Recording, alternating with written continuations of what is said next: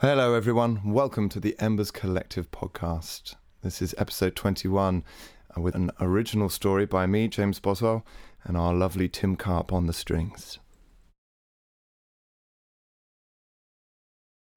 In the beginning. Bang! Well, it was a bit louder than that, but from that bang, there came everything. From one point in infinite space, everything flew out, flying further and further into the deepest reaches of the universe. Everything fizzed and whizzed and flung itself about. A right mess, soaring through the universe. Now, if that sounds a bit overwhelming, well, that's because it was. And so, for a bit of reassurance, and frankly, just for a bit of company, everything started to cling to itself. Oh! It's a bit much, this, isn't it? What's that? Well, all this flying and fizzing and whizzing. I hope it slows down in a bit. Yeah, I suppose so, yeah. I'm Random, by the way. Oh, pleased to meet you, I'm Chance. And so Random and Chance exchanged pleasantries and soon became the best of friends. And over the passing millennia, their conversations turned deeper, trying to work out all the things that were flying past them. All the mysteries that confuse them. Well, it's a right mess. I can't make head nor tail of it. What's that? Well, I'm not sure, but one thing I do know is if we don't start clearing this up, no one will. Oh, right, yeah. Well, where shall we start? What about this and this? And there was light. And the light was really bright. Oh, whoa. Yeesh. What about this and this? And there was shade. Oh, good idea. Thanks very much. What about those? And there was colour. And I'm not talking about block colour, I am talking about deep, swirling, mysterious colour. Whoa, I like that. And soon, Random and Chance had created stuff. There were great swirling masses of gases that soon became great soups of material. And then there was stars and nebuluses and nebulae, and that was only because they couldn't decide which one was grammatically correct. And then there were galaxies. But their favourite thing to make was definitely the stars, because they made billions and billions and billions of them. And that was just in one galaxy. And they gave that one a really cool name called Andromeda. And then there was another galaxy which they called a bit of a fluffy name, called the Milky Way. But there were billions and billions and billions of those, just stretching out as far as their omnipresent eyes could see.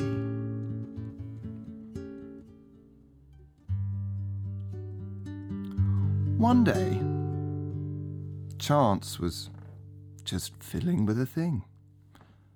And you know how you put the things down and you go to make a cup of tea and you come back and the thing isn't where you left it. Random, where have you put the thing? What? Random had actually just been in the corner, sort of playing with a black hole, kind of, putting things in and taking things out again, just to see what it felt like, Oh, sorry, mate, what are you talking about?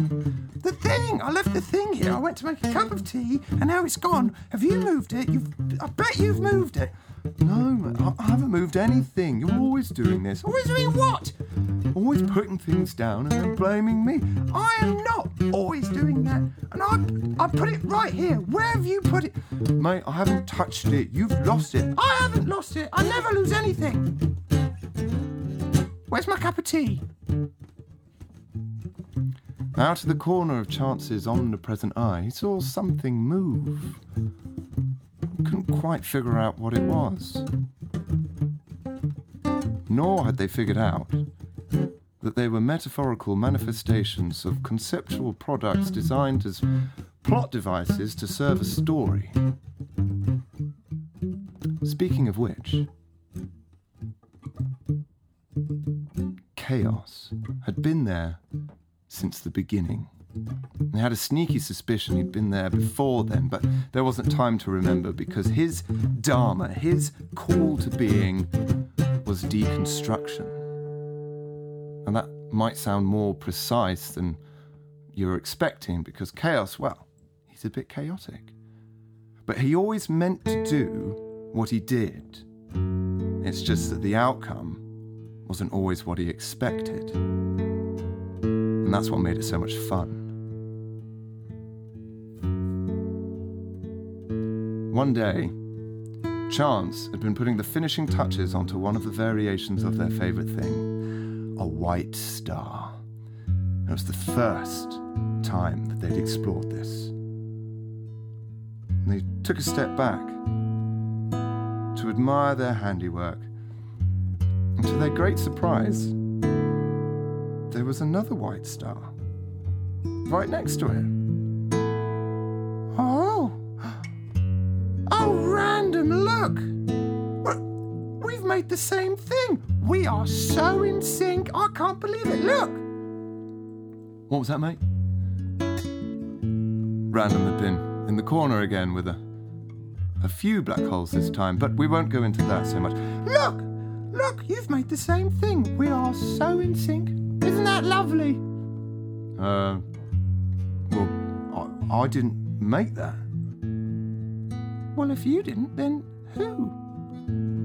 And just at that moment, several things happened. The two white stars that had been getting closer and closer together started spinning around and around each other. And the light emanating from both of these had attracted the attention of a very wide-eyed and excited Chaos. Now, Chaos had seen what Chance hadn't, and that was the white star's potential. Now, that white star could potentially burn itself out, its core collapse, and then explode its potential load all over the galaxy. But what if there were two of them? Well, then that potential load would potentially be doubled, and that potential explosion would potentially be, well, a very exciting thing to see. And so the three entities stood there, holding their breath, as the two white stars circled and circled each other, until eventually they folded in on itself. And then there was silence.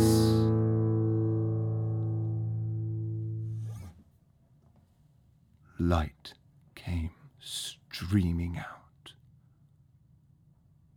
shortly followed by sound, who was caught somewhat unawares by exactly how loud they had to be.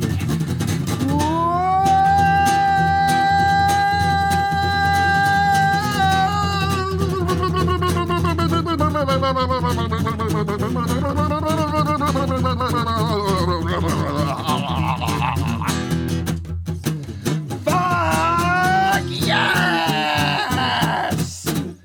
Chaos was particularly pleased with themselves, and the three mighty metaphorical entities stood there, with the potential load all over them, breathless. And as they stood there, dripping in conceptual cum, there, inside the great cosmic womb, life was born. And the idea started quite small, but it got bigger, and things started to grow legs, and fur, and teeth, until one day, life took on a form that's sort of, well, we would recognise. Made out of stardust. Humans. Humans, like random chance and chaos, had the capacity to look around them and see materials. Materials that they could use to help them survive. And while they were surviving, they felt these great forces moving them, forcing them to do things that they wouldn't dream of doing otherwise. Create things that not even random chance could have thought to create. They were moved to be the best versions of themselves under this force. And the way they tried to understand this force was through stories. And so we returned to the heavens. And up there, the stars were having a banging party. I mean, they were having it large. And in through the great cosmic door came the moon, draped in the midnight blue shawl. She was beautiful. And one of the stars ran up to her. Moon! Yes, thank God you're here. I've got someone you have to meet. I have been desperately trying to introduce you. Where is... Oh, look, there he is. Up in the stars, up in the sky, on the rafters. Wait, come on. I'll get him down. Oi, son! Come down here for a moment. I want to introduce you to someone. And there, the sun, swinging in the sky, not wearing very much at all, actually, came down and was introduced to the moon. And that great force hit them both right in the face. And years later, the sun and the moon gathered those same stars to a ceremony where they were going to surrender themselves to this force. And at that moment, random, chance, and chaos looked down and saw something bigger than themselves. Belonging, meaning, and love.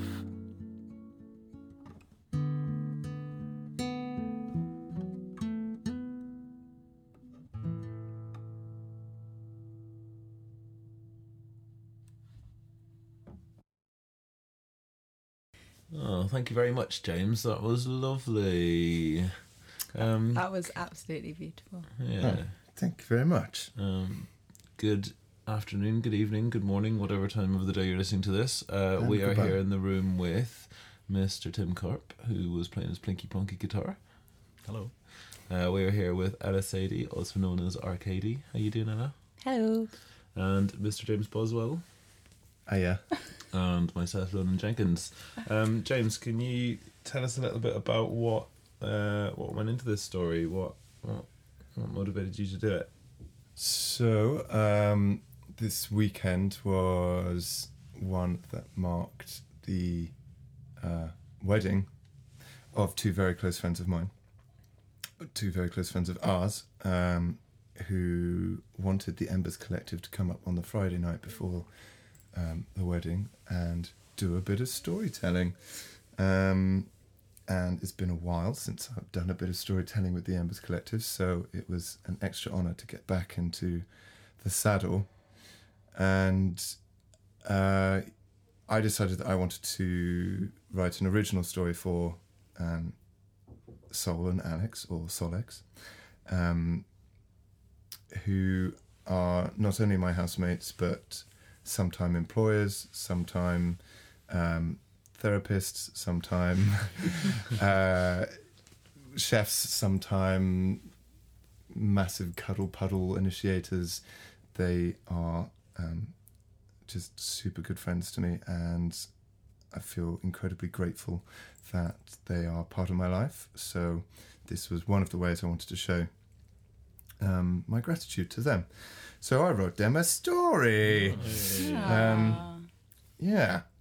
Which is something I really like to do, and it sort of came about through several sort of things mulling around my head for a long time. I'd been to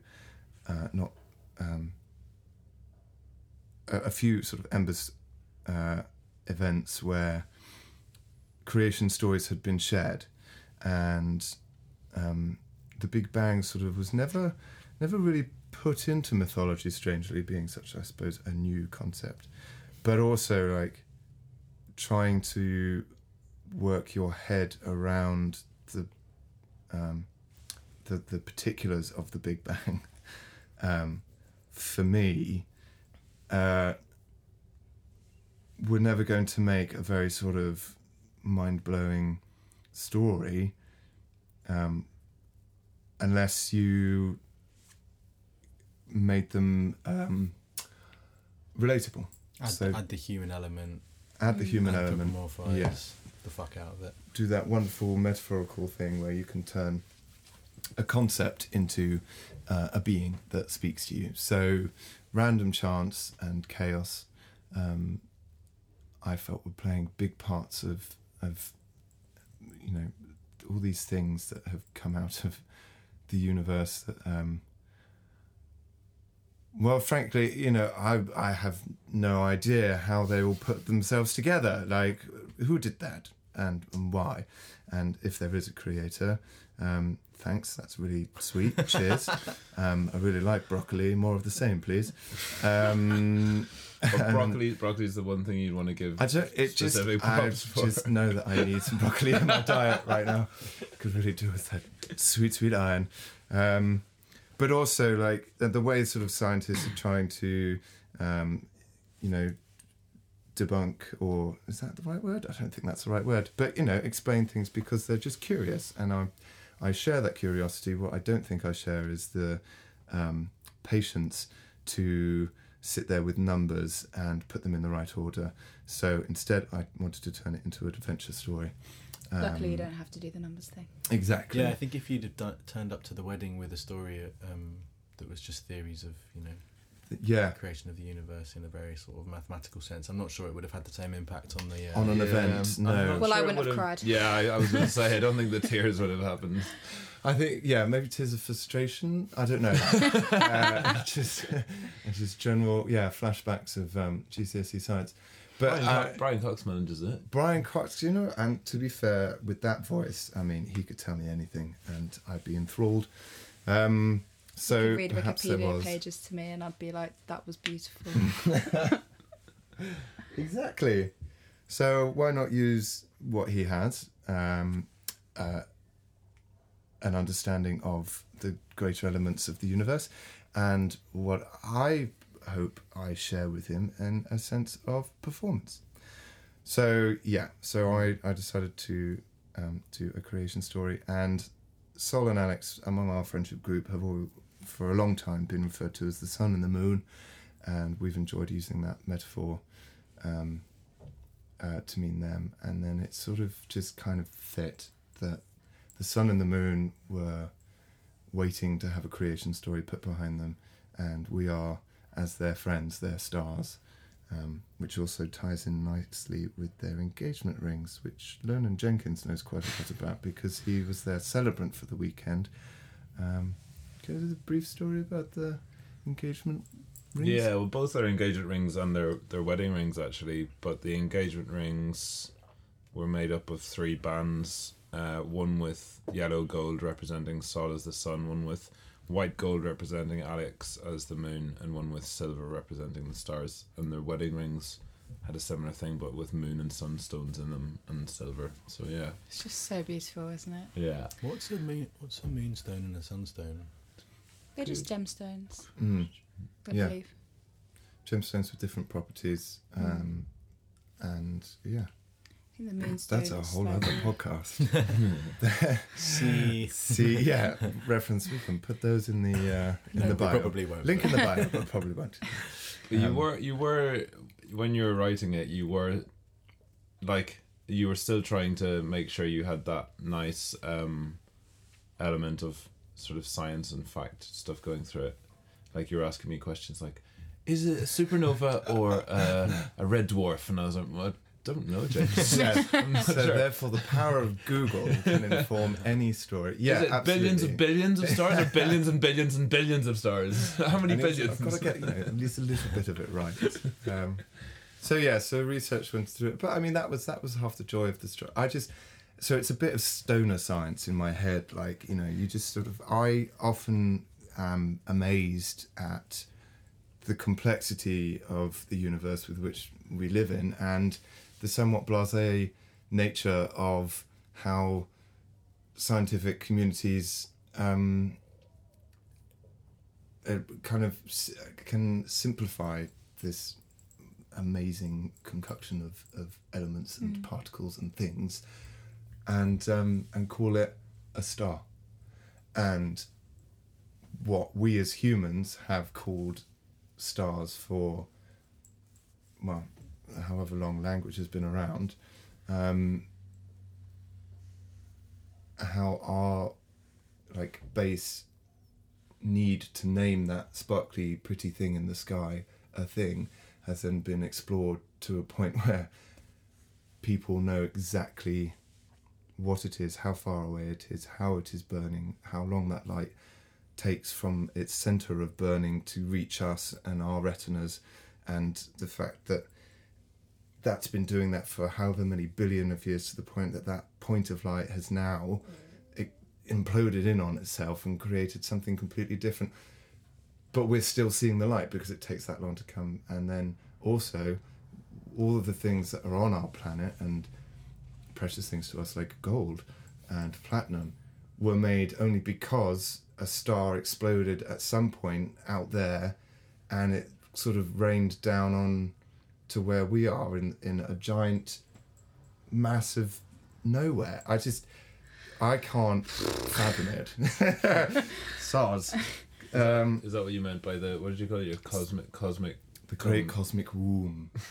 Oh, there's lots of conceptual cum. The potential load of stardust that landed in the cosmic womb and I created really life. like what they do in astronomy, which is, I actually read this in a Neil deGrasse Tyson book, with regards to scientific names on Earth, we have really complicated Latin and Greek names that no one ever remembers. But in terms of astronomy, they have super simple things because they're complicated enough, like black hole, red dwarf, shooting star. Like they have such simplified names, and this, I love that. I really liked that. That's really lovely, yeah.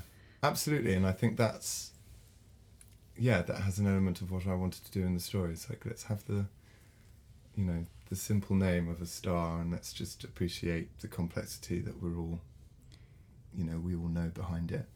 But then anthropomorphizing the whole shebang to make a lovely story that ties in the anthropomorphizing of the sun and the moon as solids as well. Yeah.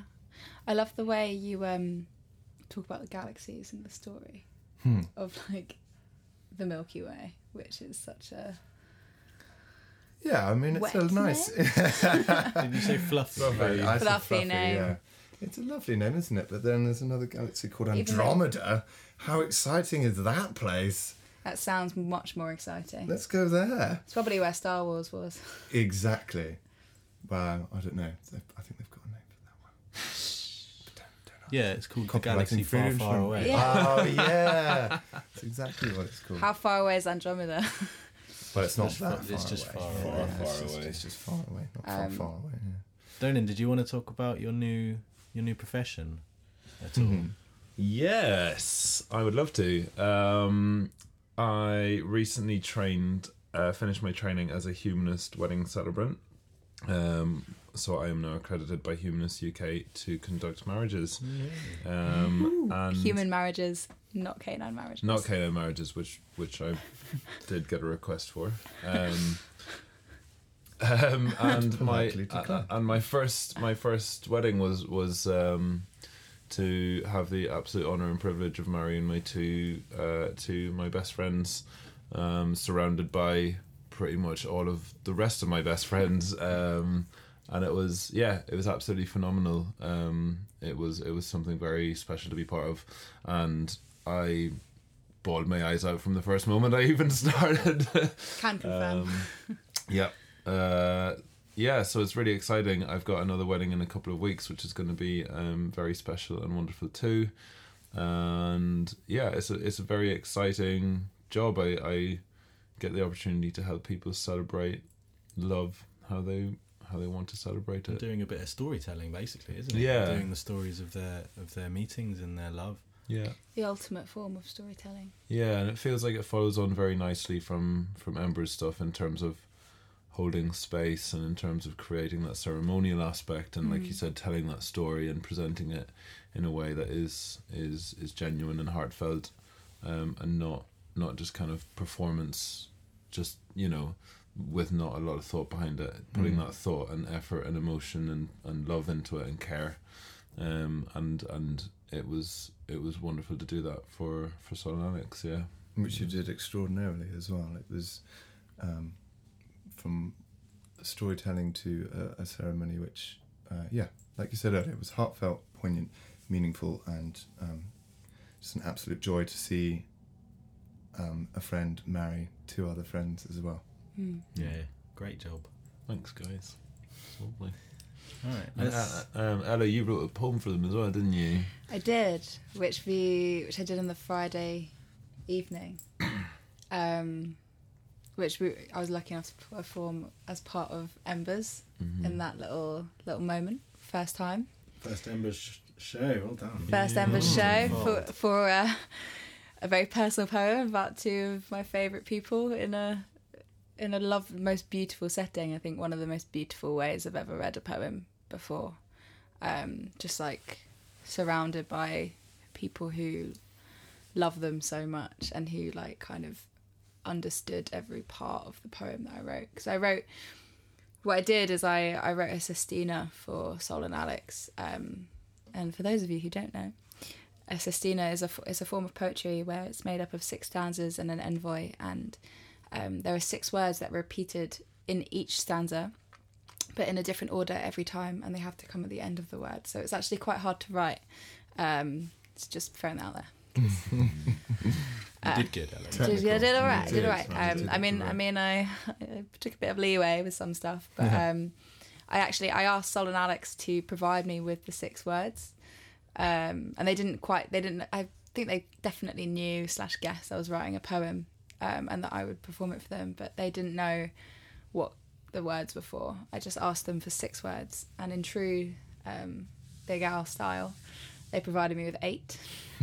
And I'm glad they did, because 2 of the words they gave me were inclusion and welcoming, which I omitted from. They don't rhyme with anything. And also they're quite, because bearing in mind each word has to be used at least 6 times in the 7 times each in the poem, in each stanza, and there's only so many times you can use the word inclusion where it sounds okay. Doesn't end up sounding exclusive. No. It doesn't. But the words they did provide me with were sun and moon, obviously. So there was a lot of that going through my poem as well. And I actually performed mine after James did his. And everyone got up and left because they were like, that's it, that's all done. That was a beautiful story, I'm good. And then we had to coax everyone back because there was a second half. Everyone just needed the loo really badly, yeah. And someone brought more stew out as well. So yeah. More food. But sun, moon, play, family, love, and adventure were the 6 words that they gave me. And there was a lot of that on the weekend as well. There was, which has only just gone at time of recording, so How we're all was it? still very much Interested, like how it was to write something for this. How does it differ writing something for your friends than it does for, say, a show that you're going to do or something that's just for you? Because it must be a difference in Like an added pressure. I must admit, I couldn't figure out whether or not it was the fact that I just hadn't performed with the Embers for a while, or whether it was the material that I was trying to deliver. But I hadn't been that nervous in a long time before telling a story. But then getting up and just standing in front of the audience that we did have was incredibly humbling, and just ended up feeling very much like I was held and supported, and it being a live performance, there were interjections and and ways that the audience interact with you that you've just got to ride with, and actually that gives you more energy to tell the story as well. So that was the actual performance of it was an incredibly wonderful experience. Yeah, it was a fantastic audience. It was I thought it was the perfect balance between people joining in and taking part and shouting stuff out, but also when needed to just like we're quiet and respect it and let us carry on. And it was really great, because sometimes you can get like, festival audiences where they're just literally like contributing so much that you can't actually continue with the story. But this was great. It was a lovely bunch. For me, I mean, a lot of the reason that I write poetry is kind of to understand how I feel about something. I think the structure of poetry is a really good way, for example, of like getting your feelings out. And I love, for example, like using things like sestinas or sonnets, or like really, really specifically structured poems or forms. It can be a really good way of like kind of understanding, putting your thoughts down in a way where it has to have a beginning, a middle, and an end, and it has to make sense, and it has to form in this certain way. And usually I write a poem to kind of understand how I feel, and I go, oh, okay, cool. And then every time I perform it, that little part of me, like, get a bit more catharsis. That's how you say it. Cathartic. It's a bit more cathartic every time I perform it. So writing this one was a really interesting creative exercise, which is what you said just before I performed it. It was very, very different to how I normally write, because I was very much trying to like bring the energy and the personality of Sol and Alex into the poem. It wasn't about me, but that also gave it that made it one of the nicest things I've written in a while, in the sense that it wasn't about me, and I got to completely like relinquish all of my thoughts and feelings and what I was feeling, and kind of just really focus it around them. And I think that came into the performance aspect as well, because I was quite nervous getting up on there, just because instead of going on a stage where you don't know anyone and you're just like, here's something I wrote and I don't mind what you think, I was like, there's so much more kind of like, not pressure, but like riding on it, I guess, because you want it to go down well, because you wrote it for a specific reason and with your heart and all of that kind of stuff. But I think it was Sol's mum, Jan, who was saying, like, I think she came up to me and said, like, it's not about you. That sounds like shit in a bad way. It wasn't a bad way at all. But like, not all about you. No, in the way like it's for them, and through the performance and that energy that you had. Like, it's not about how I perform it. It's about how I want them to see it or to hear it. And I think that really helped and made it all the more special and all the better. And I think it went down pretty well. Yeah, it's such a, what you were saying about having the rule, like the systema or the sonnet, these guidelines to write within. I find that so useful sometimes as well, because you sit down, you're like, right, I am going to write today. What? Yeah. What? But as soon as you have like,